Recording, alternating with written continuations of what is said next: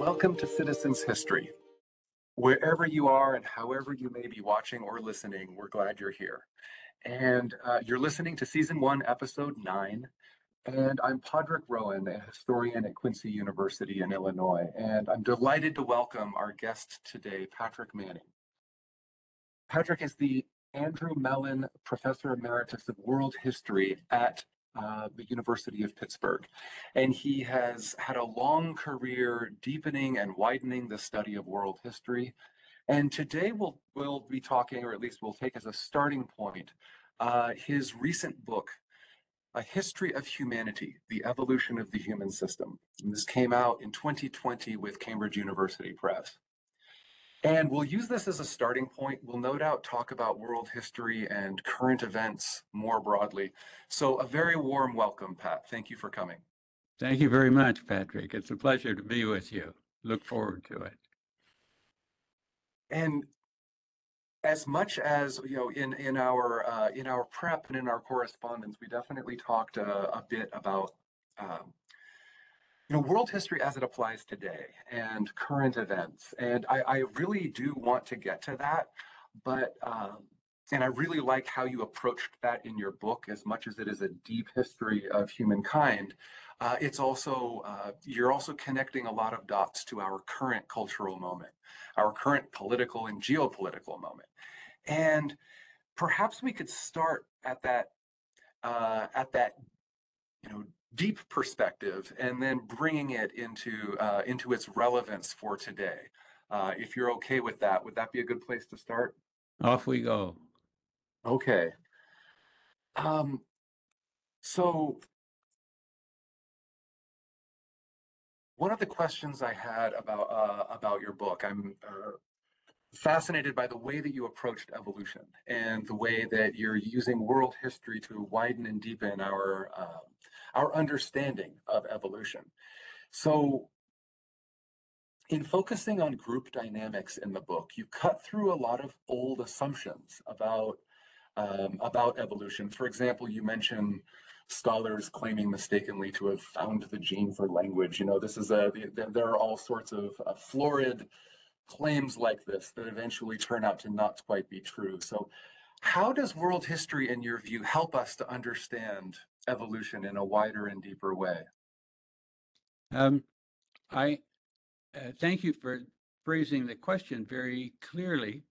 Let me begin by breaking world history into pieces a little bit, because world history is a field with a history, and which began with the world history of nowadays, or the last century, or the last 5 centuries, and it's still stuck mostly at that level. But there's a section of world history that's linked to other fields that asks the deeper questions about how did world history get into the dilemmas of recent centuries. So I was trained as a historian of Africa. I was very interested in African history, and began work in the 60s and 70s when the field was new. But one thing that was clear was that African history involved attention to early times, to bits and pieces of human evolution. That consisted, for instance, of finding dates of earliest African iron use back to 3,000 years ago. And with time, I've asked more and more the question of how history of today is linked to the ancestral history of humanity. That is to say, to biology. Now it helps that I was a chemist and spent a lot of time doing biology as an undergraduate student. So I had learned a lot of biology. But by the time I came back to study biology with this idea of linking biology and history, the physical side of humans and the social side of history. By that time, biology had changed immensely, so I've had to learn all the exciting new things and all the debates that have happened within history.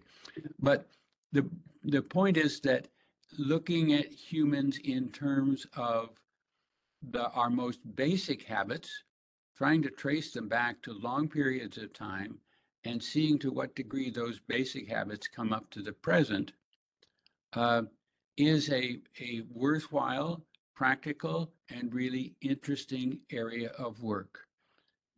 So let me stop at that point. I'll go off in various directions Yeah. with variations on that theme. Yeah, absolutely. We could go in so many different directions. Very quickly, as you were talking, uh, I was reminded of a study, and I mean, I saw this myself as a graduate student, that it's a very, as much as world history is indeed a burgeoning field, the areas of specialization that graduate students go into these days is more and more and more confined to the 19th and 20th, and now even the 21st centuries. Um, do you have any thoughts on how we could begin to redress this balance? How we could say, well, you know, it's one thing that classics and history have become their own disciplines, but how can world history help us to um, mainly in professional training, but also more widely, also in public discourse. How can it keep us from becoming prisoners of the moment? Yes. Um, it's the focus of history on recent times is probably expanding, but I don't think it's that much different from earlier times. It's Okay. worth pointing out, though, that if you look at news on the internet, or if you look at the science magazines, Science and Nature, and the things that they give attention to, there's a lot of expression of interest in long-term change, in archaeological change going back 2, 3, 4 centuries, in evolution of modern humans in earlier times. Okay, so at the level of general interest, general readers, there's a lot of interest in this longer time, but it's not done as professional study, right? So, um, by the way, one of the references, one of the reactions to my book, or really to the second book that goes along with my book, was some people working in um, um, the field of international business came to me and asked me to write a chapter for them about how academic life had changed in the last century for their field and for other fields. Because that's so I've been reviewing this question you're asking: where does world history fit into the changes in academia overall? And I've found that their phone's going off. I'll Oh, no problem. not an instant response, but I got them nonetheless. Um, that I'm pretty unhappy with the way world history has developed and with the way world history has been treated. The field of history. I mean, I was elected, for instance, as president of the American Historical Association, so that's recognition. It might have been recognition for my work in African history rather than world history, but I chose to think of it as both. But nonetheless, uh, there's very little recognition of world history in the of formal records of the American Historical Association and so forth. And the efforts to form graduate programs in world history are consistently defeated by the departments that are in them. It's just sometimes it's just really directly getting rid of world history. Other times it's just setting in a low enough priority that it doesn't get going. For the moment, there's just not enough of a social priority to develop really firm graduate programs. Um, on the other hand, individual scholars or groups of scholars in different fields are sharing and doing work that has led to really dramatic changes in what is known and understood now compared to just 10 years ago, compared to 30 years ago. So it's painfully slow, but it's changing a lot. Yeah, yeah. I one of the things I try to impress upon my students is how omnivorous history, and particularly world history, can be.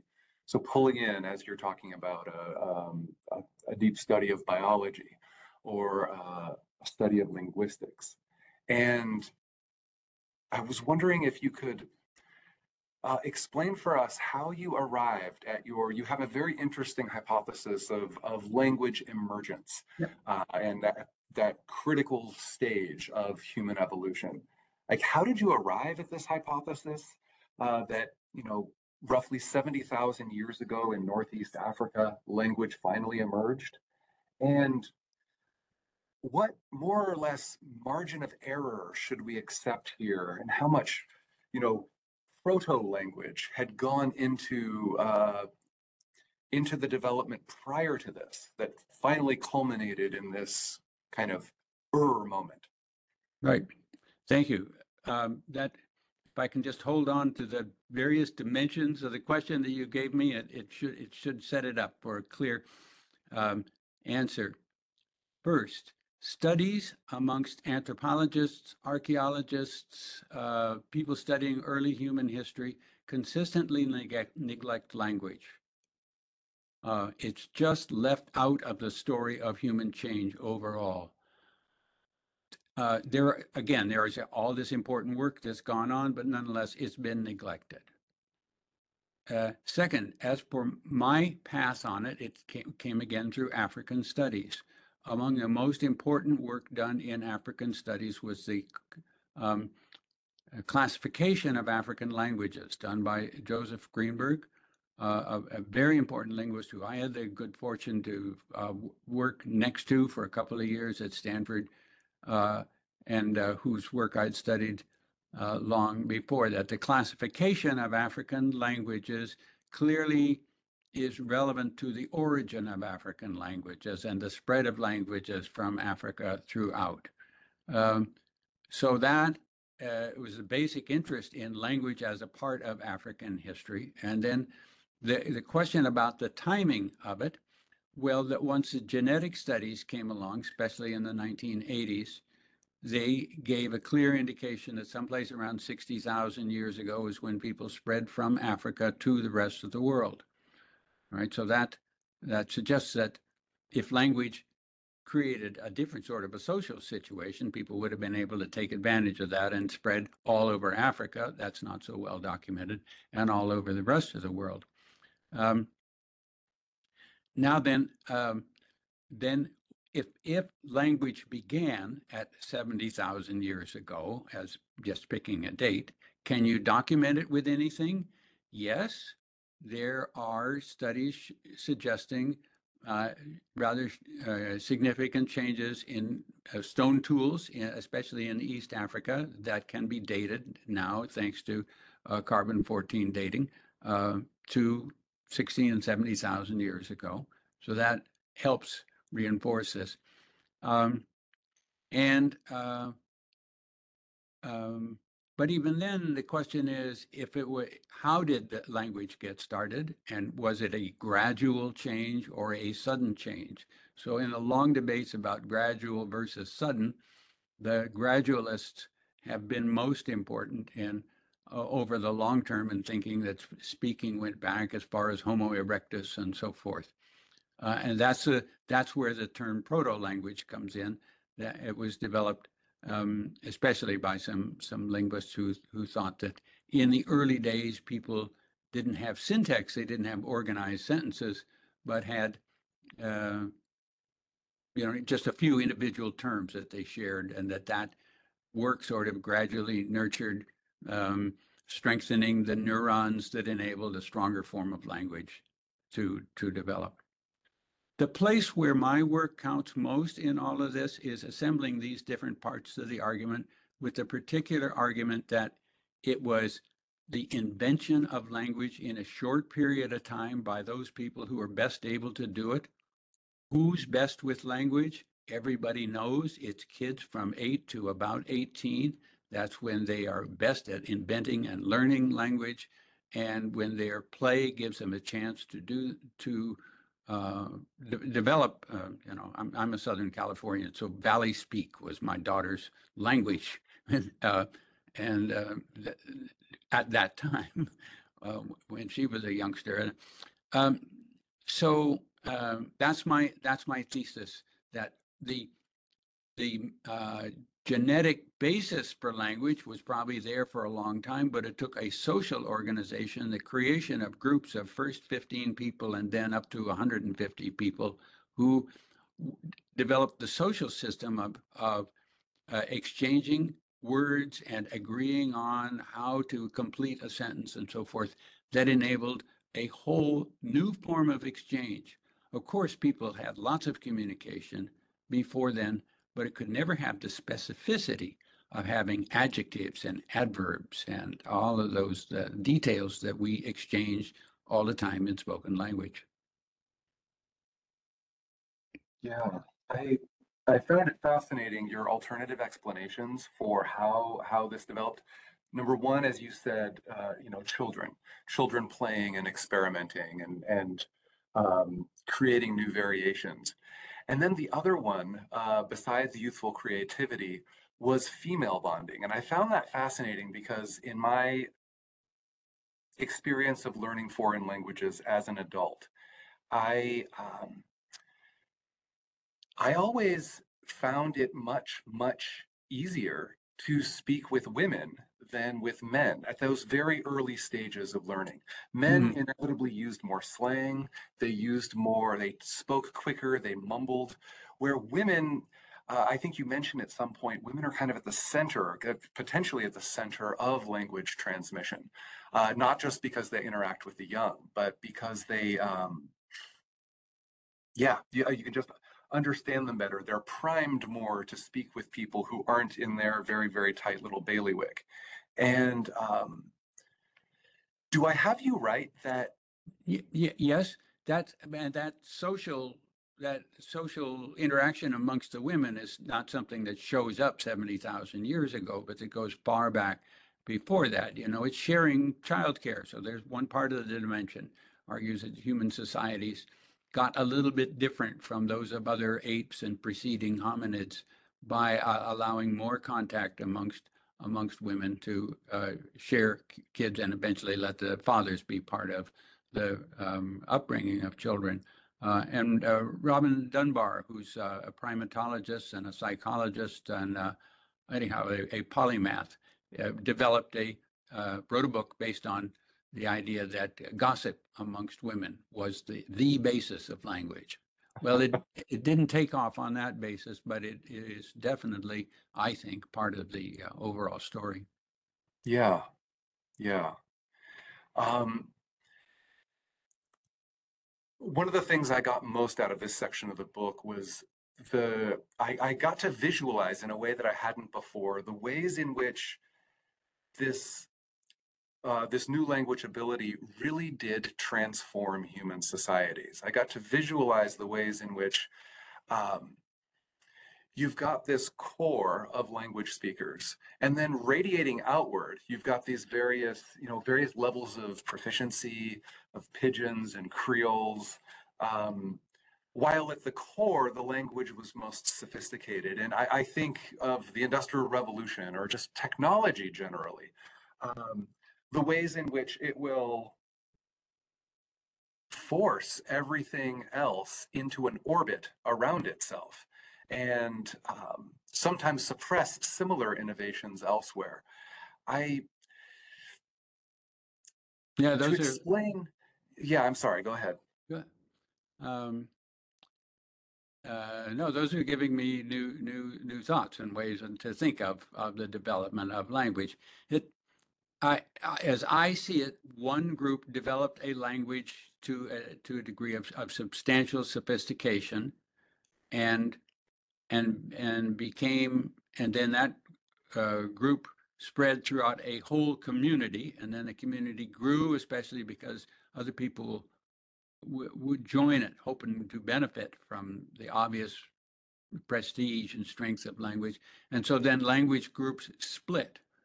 Um, and so human communities, as I see it, have been limited to about 150 people in size. Once they got bigger than 150 people, they would split.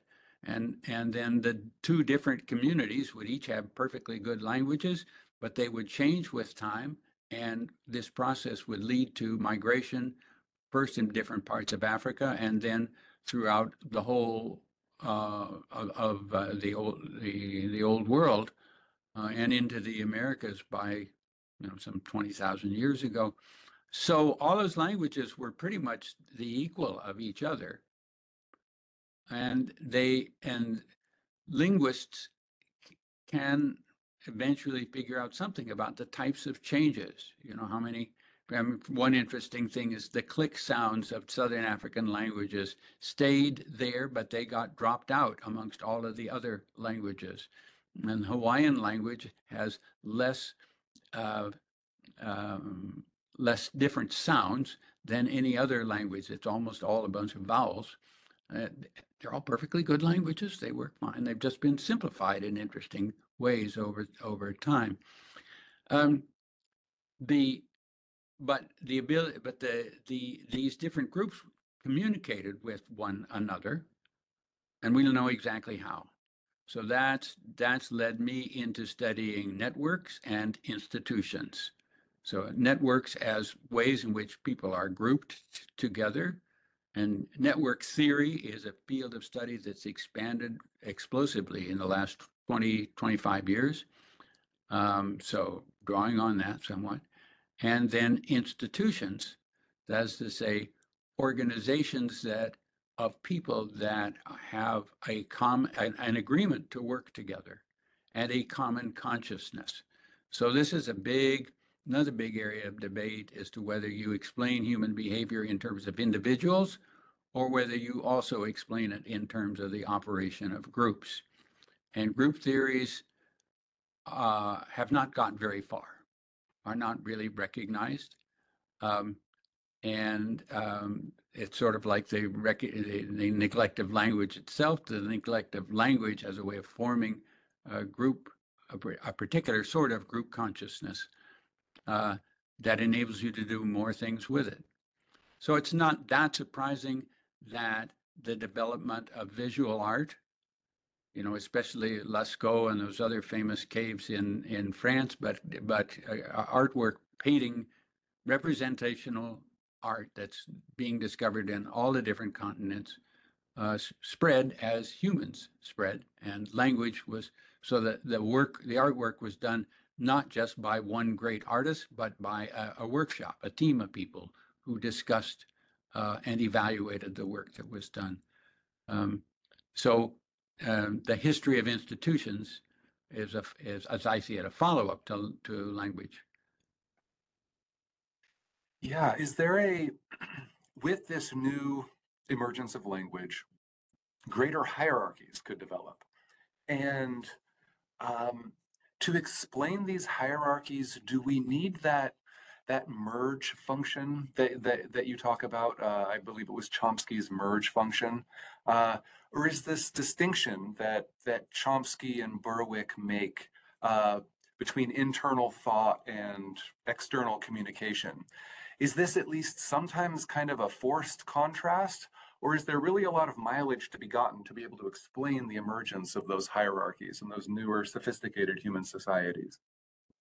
Well, I'm a believer in the logic of the merge thesis. Okay. I don't think it has much to do with hierarchy, at least until a much later stage. But the idea was, did people have the logical powers to create syntax? And certainly no other animal has had the logical powers to create syntax. And what Chomsky and Berwick did is they came up with a simple model in which, if people are facing 2 or 3 issues at once, they first compare issue A and issue B, and then once they get those straight in their mind, then they can introduce issue C and put A and B as a group and deal with C.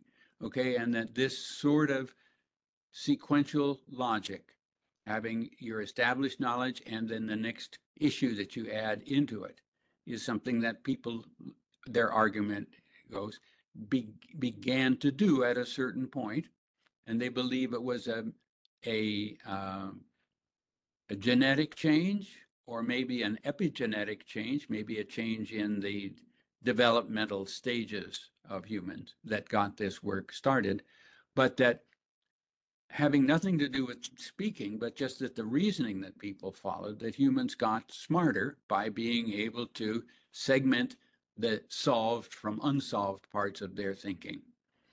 Okay, so the way I grab this, and Chomsky, I don't think got this far with it, is that it's the social arrangements of figuring out how to get people to spend enough time to work on the language to assemble the fruits of these step-by-step decisions. So one of the things that I realized rather late is the importance of not just your agreement to be part of a speaking group, but the work that people do over, how long does it take to learn Turkish? Uh, I felt really, really comfortable after about 2 years. Yeah, but you already But knew English. right, exactly. And And that helped. I had other languages under my belt, but I was also in my 30s when I started to learn Hey, Turkish, and okay, so I think that probably made it a nice little going. bit more difficult. Okay, Yeah. but basically 2 years to learn a language, and that's for small children as well, or teeny boppers, you know. But that needs to be treated as work. If they don't do the work, they don't learn the language. If they do the work, they also have to, you know, how each child has their own way of pronouncing things, um, and they have to give up their favorite way and accept the consensus on it. And so that's what I mean in talking about um, the uh, the consensus, the agreements, the give and take of language, the that sort of behavior has to be learned at a social level, and those and that work amongst a group finally created a language, and then you can go and teach that language to other people. They get drawn into that community. Okay, so now back to merge, which gave people the basic logical power to do that. That gets us back to the early questions about when does Homo sapiens begin to exist? Was it just one tiny population that spread to everyone else, or was it the interaction amongst a bunch of people who were learning bits and pieces of modern humanity? Okay, so we haven't, there are people who claim to have found merge actually functioning in the human brain. All right, so that discussion is going on. There's doubters. And then there's the question of when historically such a structure could have come to existence in any individual human and then spread throughout humans. But the assumption that I've made is that somehow this merge capacity, the capacity for logic, which was ultimately put to work in language, but could have been used for solving lots of other problems in daily life, had spread throughout humanity for thousands of years before it was adopted into language. Then hierarchy comes later. It becomes as social institutions become larger and the questions of leadership become important. But let me point out that a language does not have a boss. It doesn't have a king. It doesn't have an authority. It's done everything entirely on a, I don't know if you want to say democratic, but in any case, a common and popular basis. Anyone gets to offer innovations and they succeed or fail based on who knows what, but not political power. So the formation of the first institution was the formation of a common bond amongst people that created something that was really new and really effective. Yeah. This might be a good transition to the agricultural revolution. Hmm. You know, so beginning around 10,000 years ago, uh, the uh, the hierarchies, the complexities of human societies really increase. But I like how you treat it in a you go way back before that 10,000 year mark to try to explain some of the changes that were happening. And could you spend some time explaining for our listeners, how you've been tracking the and studying the boundary of the agricultural revolution? Mhm. Um, the uh, the one of the simplifications that inevitably gets spread around by the way in which we've talked about the agricultural revolution, uh, really for most of a century now. It was sort of 1940s that the argument was first made, and that it was first dated to about 10,000 years ago, as if it all happened at once, as if it happened either one place in the Fertile Crescent and spread from there, or later on as if it happened all at once in all the different areas of the world. So chronologically, this is not right. There is um, a, a set of organizing principles underneath it. That is to say, it was really cold in about 22,000 years ago. And then after that, the temperature rose quite readily up till about 8,000 years ago. And then it has remained almost unchanged. So that the changes, what we think of as big changes in temperature, are quite small compared to the sorts of changes that existed at the time in which agriculture was getting organized. So the wet world was one in which agriculture could be developed. But in the time that when things were getting wetter, from 20 to 10,000 years ago, um, there were pressures that made people form larger groups. And so this is another of these big human transitions that is pretty much neglected. And so I'm trying some things to try to show what might have been some of the procedures by which people formed larger groups. But let's just say that the groups of, say, 1,500 people of what we think of now as hunters and gatherers are 10 times larger than what were the groups of people in the days of languages covering Eurasia. So big development in size of organizations that has something to do with maybe changing social structures and maybe with changing environment. But a particular agricultural part of things is that there's increasing documentation of intensive gathering of grains, of gathering of roots, of expanded fishing, lots of ways in which people expanded the production of food, at the end of which came reproduction of crops by seeds. This is the part where it really gets going. But even then, if you go crop by crop and ask when the various crops were developed, it wasn't all at the same time. So maize, for instance, it might be the biggest crop in the world, but it was developed relatively late, more like 5,000 years ago than before, and then it just continued to grow. So there's a lot of mix and match, and the details in each place are fascinating. It's also worth emphasizing that every continent has some major development of agriculture within it. Not that the agriculture spread every place within the continent, but every place had some major agricultural center. Okay, then I've been hiding from the question of hierarchy that you've asked me about, right? So, and the probably the development of hierarchy came not so much out of production, but out of distribution of the output, and that in the stages after 10,000 years ago, maybe after 8,000 years ago, which were times in which, in one case or another, certain people became the leaders in distributing the produce to people.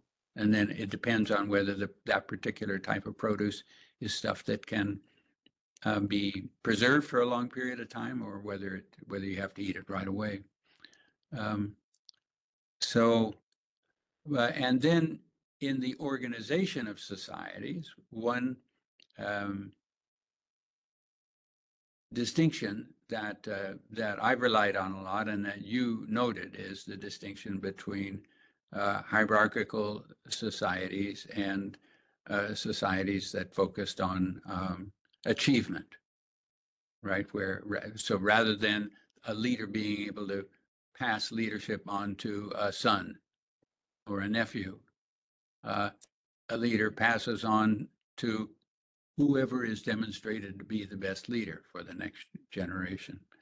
And so you can find both of those principles developing in societies in all different corners of the world.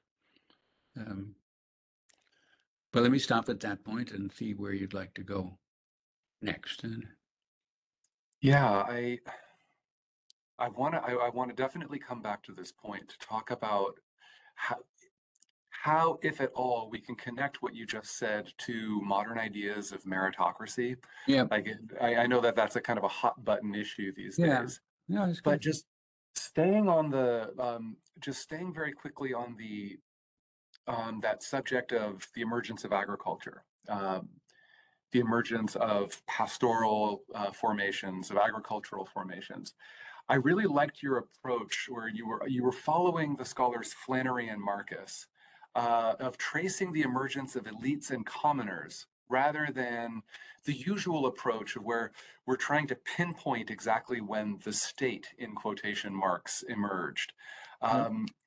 And I think it's a very important approach. It's just that there's no explanation of when the state emerged that I've ever found convincing.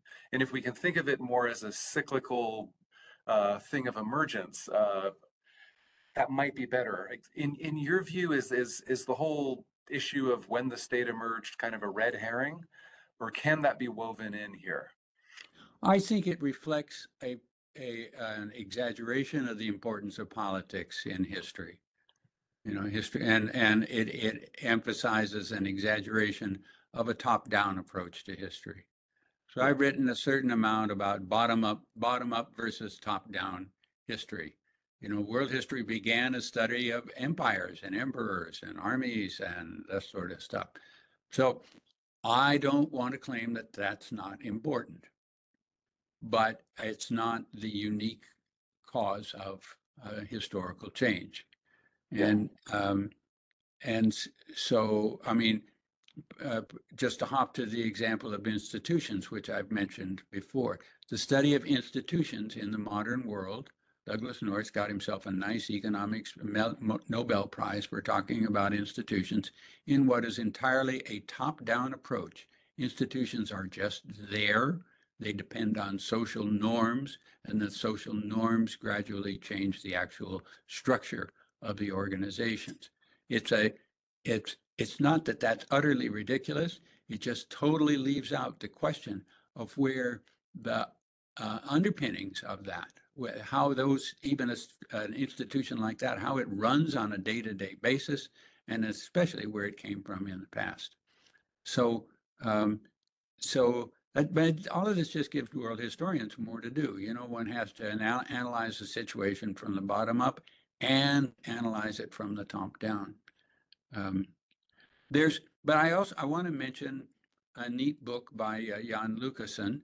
It's called A Story of Work. It came out just last year, and it traces labor from the very earliest of human times. So early speaking days and before that, right up to the present, and spends a lot of time working on this question from the point of view of the workers. So I won't try to summarize all of his work, but No, I learned absolutely. a lot from him.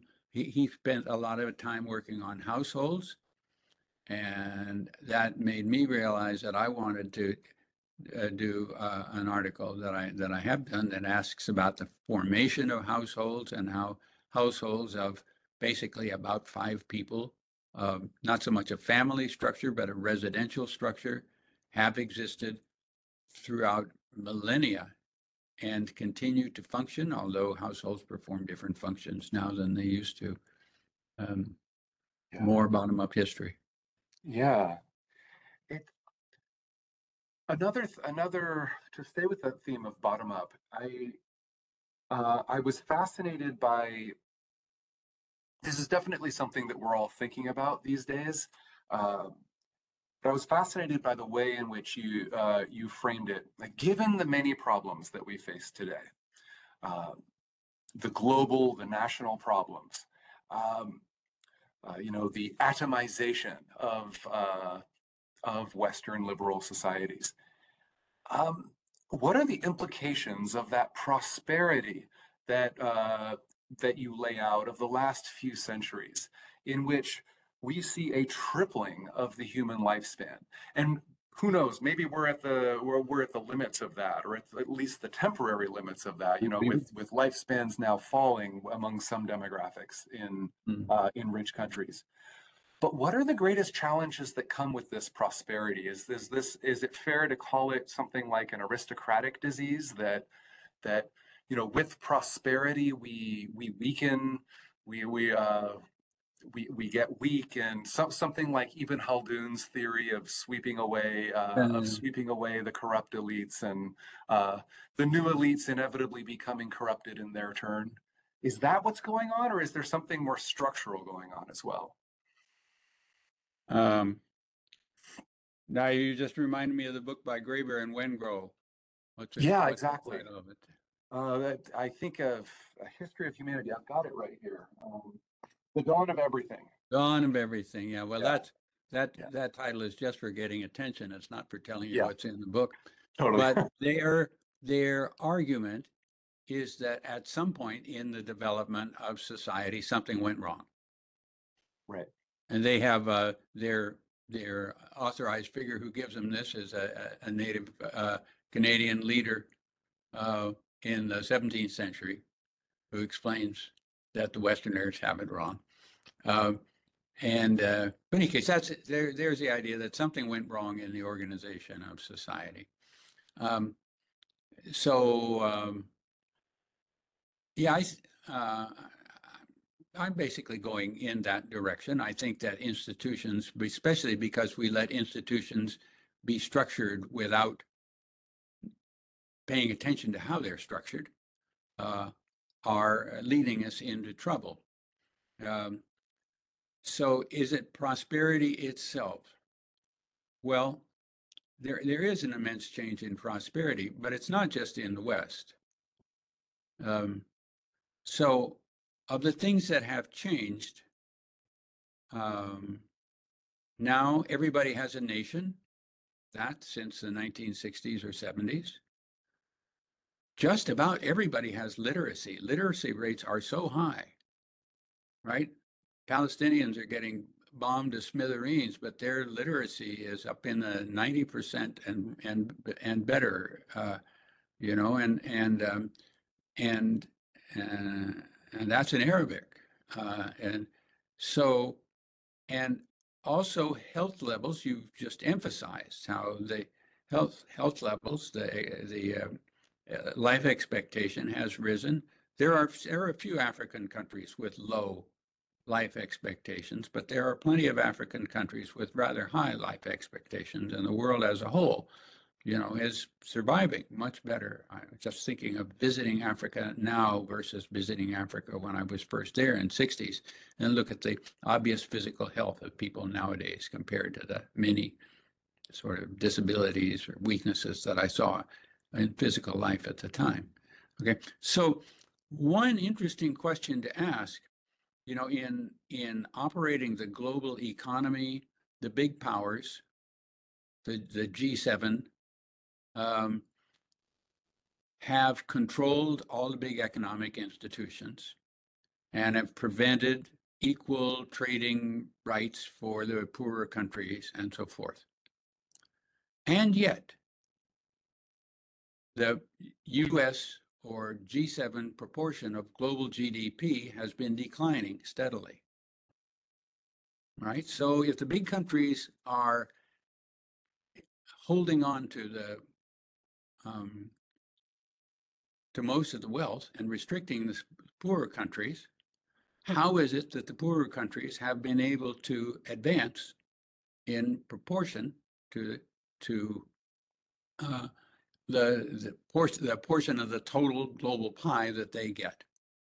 Right. So there must be some process that enables people in the rest of the world to go ahead and advance themselves somehow. It might be, maybe it's something special to them. More likely, I would say it's a general human process. It just works its way around to others. So,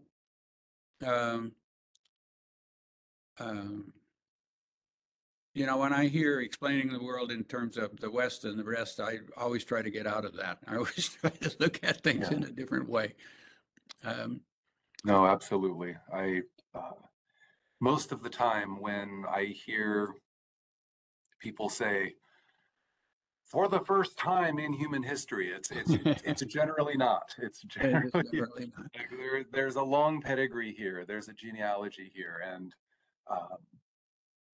yeah, to be able to, I mean, this is one of the reasons why when I teach the World History Survey, you know, the usual way of doing it is say origins to 1500 or thereabouts, 1600 maybe, and then the second semester is the rest up until today. Yep. And so I try to split it at the birth of Islam just to muddy those waters, just to say, okay, we need to look at these patterns far, far, far before Western Europeans started their global expansion. But yeah, I really liked the when you were, I don't know if you were hinting at meritocracy, but I certainly glommed on like that achievement-based versus a hierarchical society. I know that meritocracy is very much under fire from a lot of different sectors in our society, and there's some good arguments. But if we strip it down to attempting to get the best people to do the various things that we need them to do, and especially with the elites, especially making the elite more meritocratic. I know that I've gone into all these arguments, and we could certainly go into them here if you like. But I would love to get your take on is this a dead end, or is this something that we can reform and resurrect in order to try to help us to confront these many problems that are facing us today?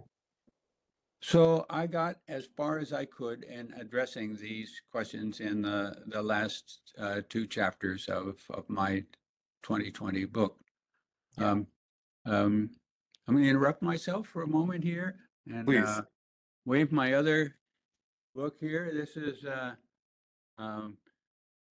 Methods for Human History. And so this was the split. This was kind of the literature review that would have been part of the history of humanity, but it became its own book, correct? Cambridge University Press didn't like my title. I wanted to call it the Human System. They wanted to call it History of what did they call it? History of Humanity, because they thought it'd sell more. But there were also already 3 or 4 other books with the same title, and it didn't sell very many. And then they wanted to get rid of the chapters in which I explained my methods and in which I explained the developing thinking about evolution.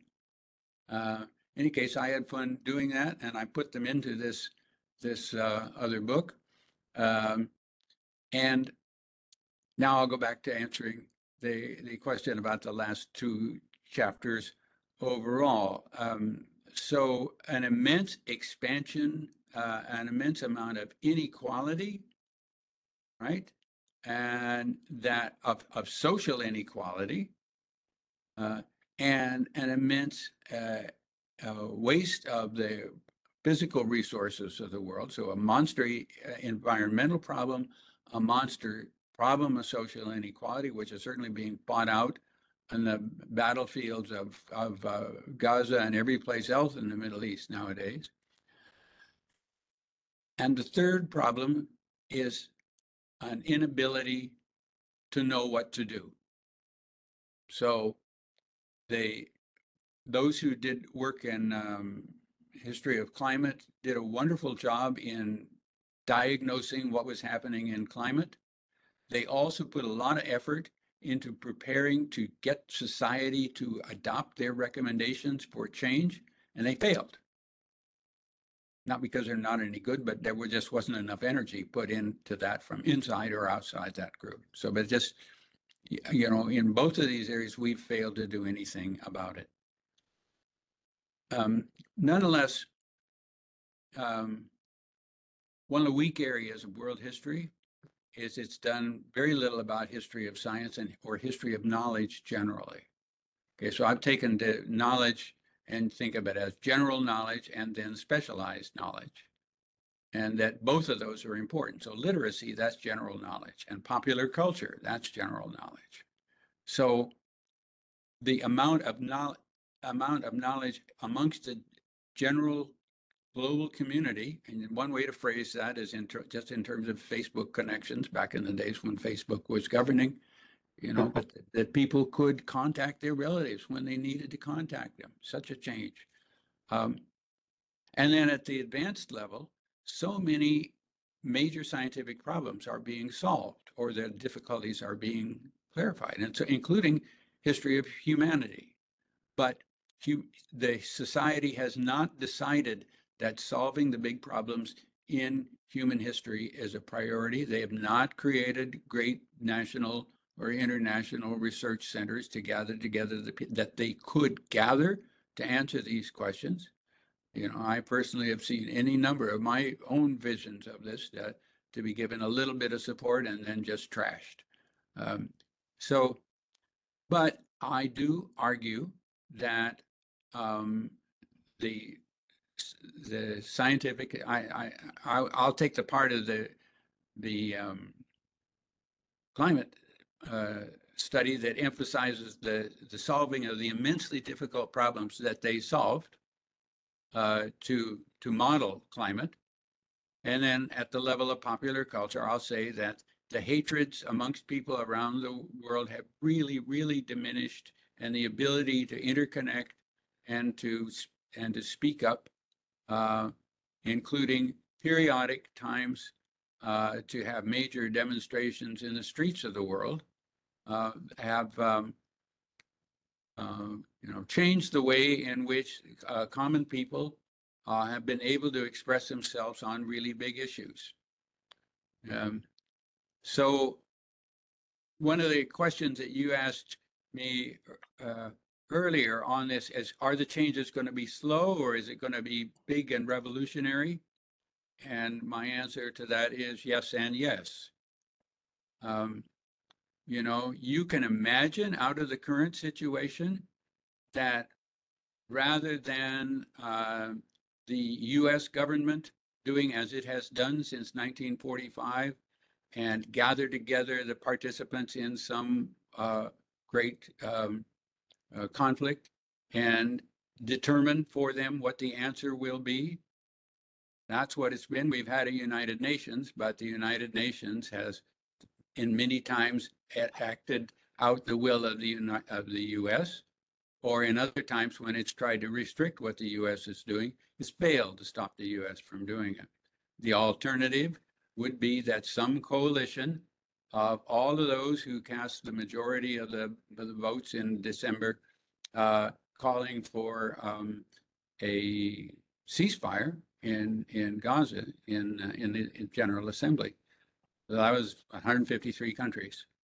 That they might be able to organize through the United Nations a way of having that body be the one that resolves the question. So, and really coming up within the next however long, could be soon, it could be a couple of years, the resolution of the current war in Gaza is going to be either led by the United States, in which case the position of the Israelis will be privileged, and there will not be any rapid creation of a Palestinian state, or it could be organized by the efforts of the efforts through the United Nations, and in that case, the Palestinians would find themselves as the top priority. It doesn't mean that things would work out for them, because you don't know exactly what the Israelis and what the Americans are going to do if they find out that they've suddenly lost the initiative. But it could lead to a very different direction. And if the United States had suffered a major defeat and then learned how to live with that major defeat, then we would have a really different world situation. That would make it much harder for the Russians to continue with their invasion of Ukraine. It would make it much more difficult for China to try to grab all of the different sorts of territory that they're trying to grab now. So this is a better than average example of possible really large-scale change in political operation. It might not work out in the way I'm thinking it might, but it's an example. It shows the direction in which change has been gradually moving in the years since 1945. Yeah,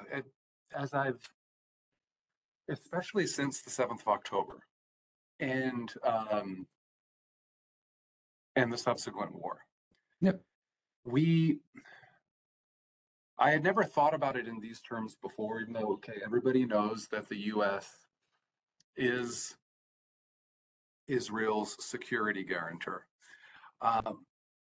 But as I teach a little bit on this subject, in the context of the late Ottoman Empire and what comes out of that. It's a class I teach called Enlightenment and Genocide.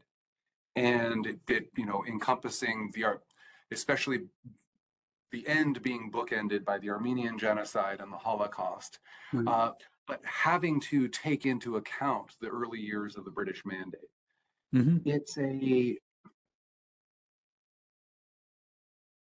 I've come to this comparison, and I'd love to hear what you think about it.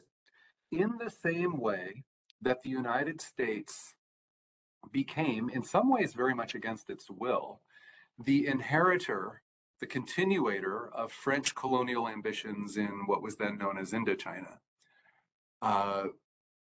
In the same way that at first we were opposed to the French colonial presence in Indochina, but based on the domino theory and much else, we became the power in the region after the French departed, after their defeat in '54.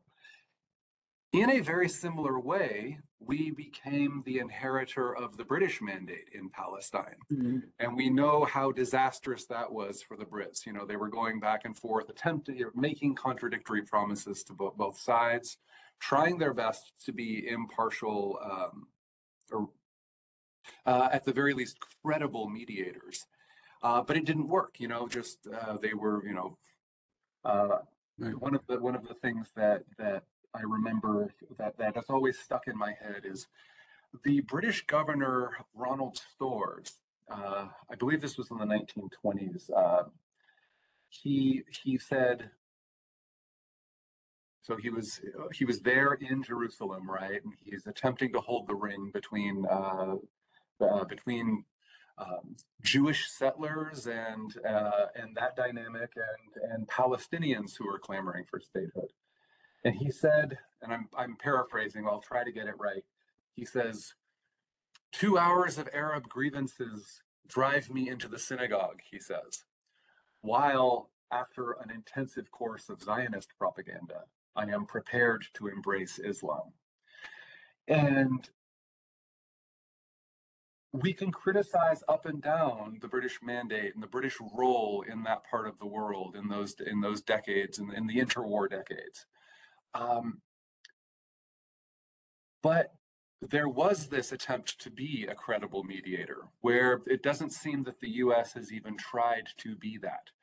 And so, I'd love to get your thoughts on the ways in which, okay, we can rehearse the history. We can say, look,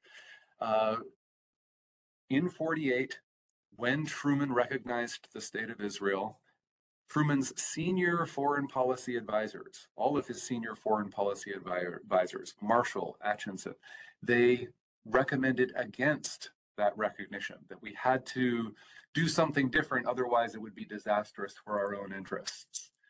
And so, what is that something? If you could,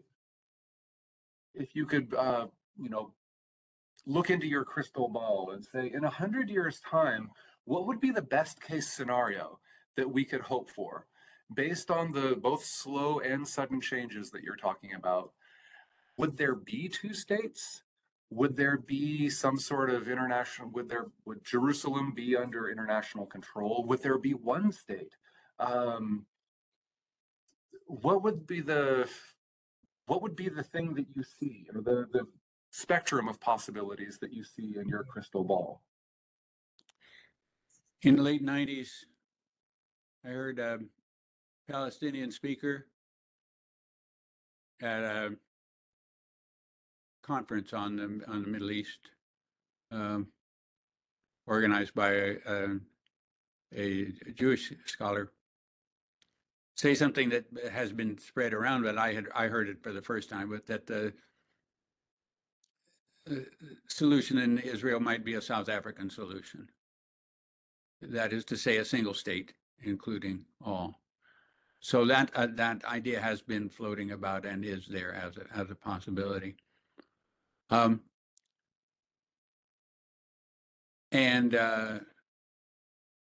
that would be fine with me.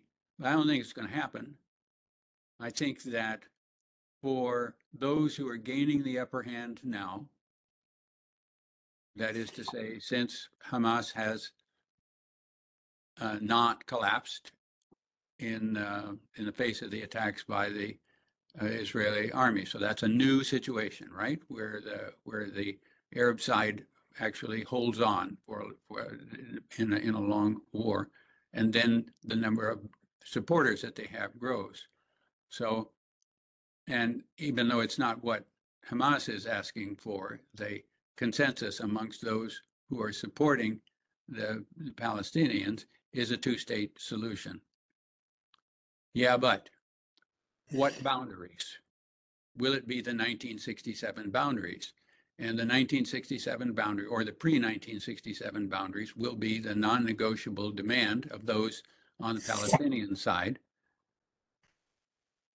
And it would be hell freezes over before Israel would accept it.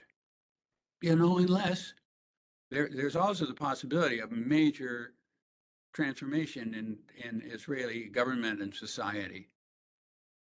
And everybody knows that Netanyahu is going to be out soon enough. It doesn't mean a major change within Israel, but you don't know. But I just think things are set up so that it's either no solution or a two-state solution, and that figuring out how to do the two states is going to be really hard. But what I've learned is that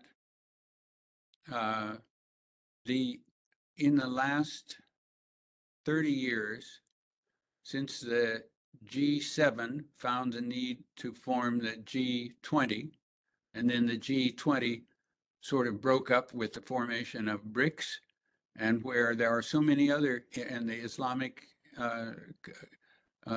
conference meets every year, and the Saudis hold their big celebrate the Saudi economy conference. There are so many international meetings that diplomats have to go, and a country like China has to take so many different positions at all the different meetings that they go to. All right, there's a flexibility in international relations at the top level in the current situation.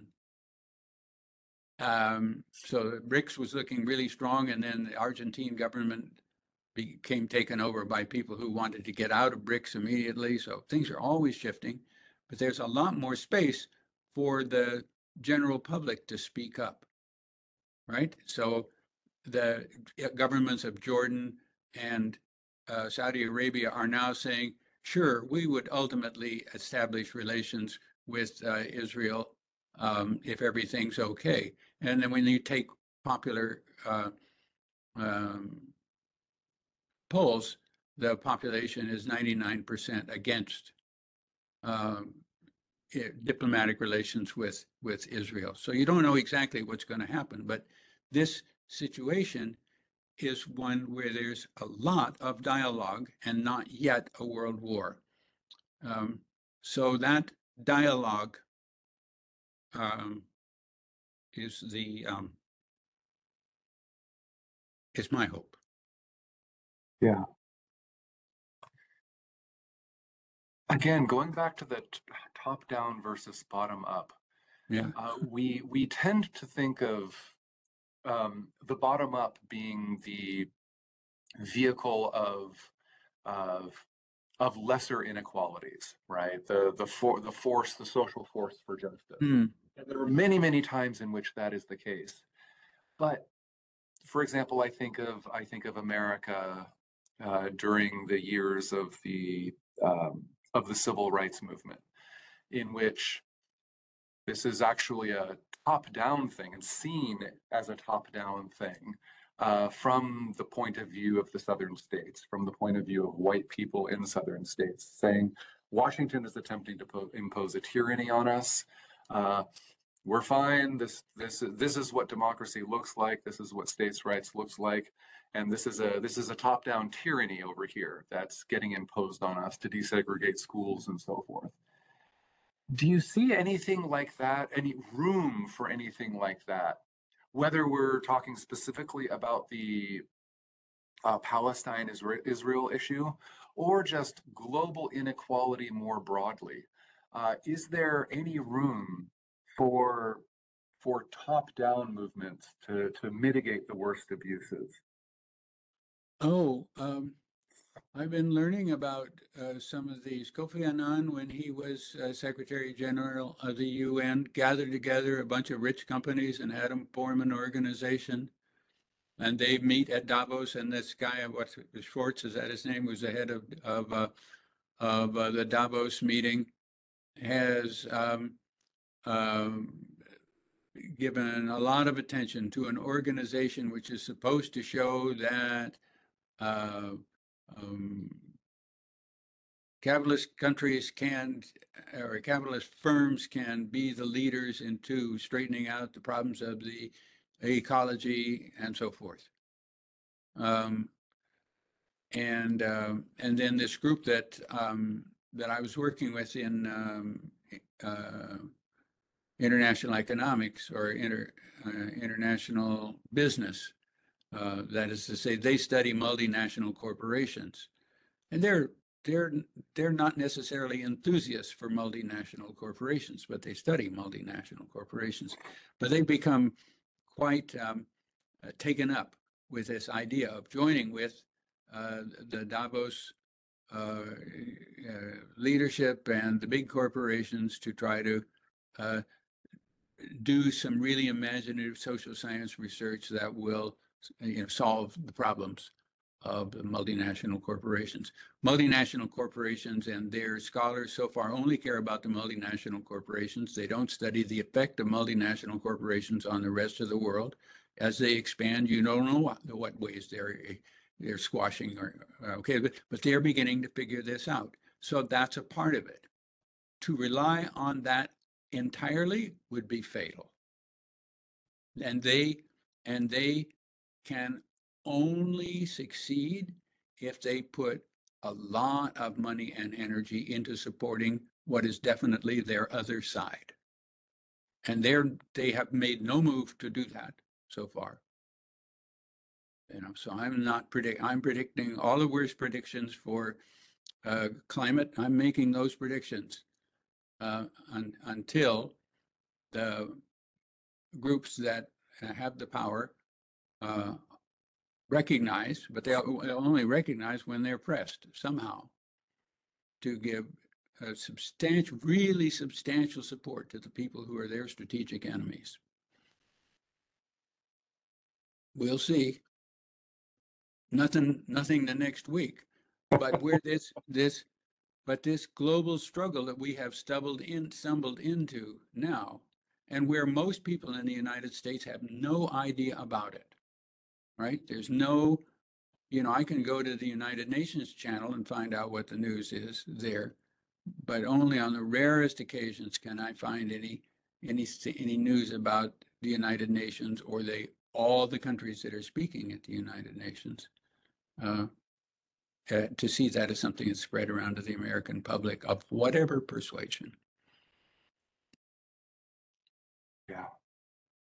And on the other hand, if you go to the international organizations, Médecins Sans Frontières and Amnesty International and so forth, the number of Americans who are playing leading roles in those is huge. I mean, really huge. And so, that directly contradicts the statement I just made. And yeah, I think they're both true somehow. Oh, absolutely. Absolutely. Yeah, that doesn't seem even paradoxical at all. Yeah, we've got a massive, this is a massive country with a lot of people doing a lot of different things. And yeah, Pat, I'm very appreciative of the time that you've taken. I know that we could go on for a lot longer, and I hope to have you on the podcast again. This has just been such a rich conversation, and well, to conclude with, or anything to ask me, or no, people who get to listen to this will agree with it. Some with each of us, or the two of us together in some ways, and not in other ways. But if we've got to the point of using history and historical change of our species as a starting off point for discussing all of these questions, and that's something to be pretty happy about. So thank you for the chance to go through these interesting discussions with you. Absolutely, thank you, and I'm so grateful to have you on and to learn from you. My pleasure. All right, well, take care of yourself, and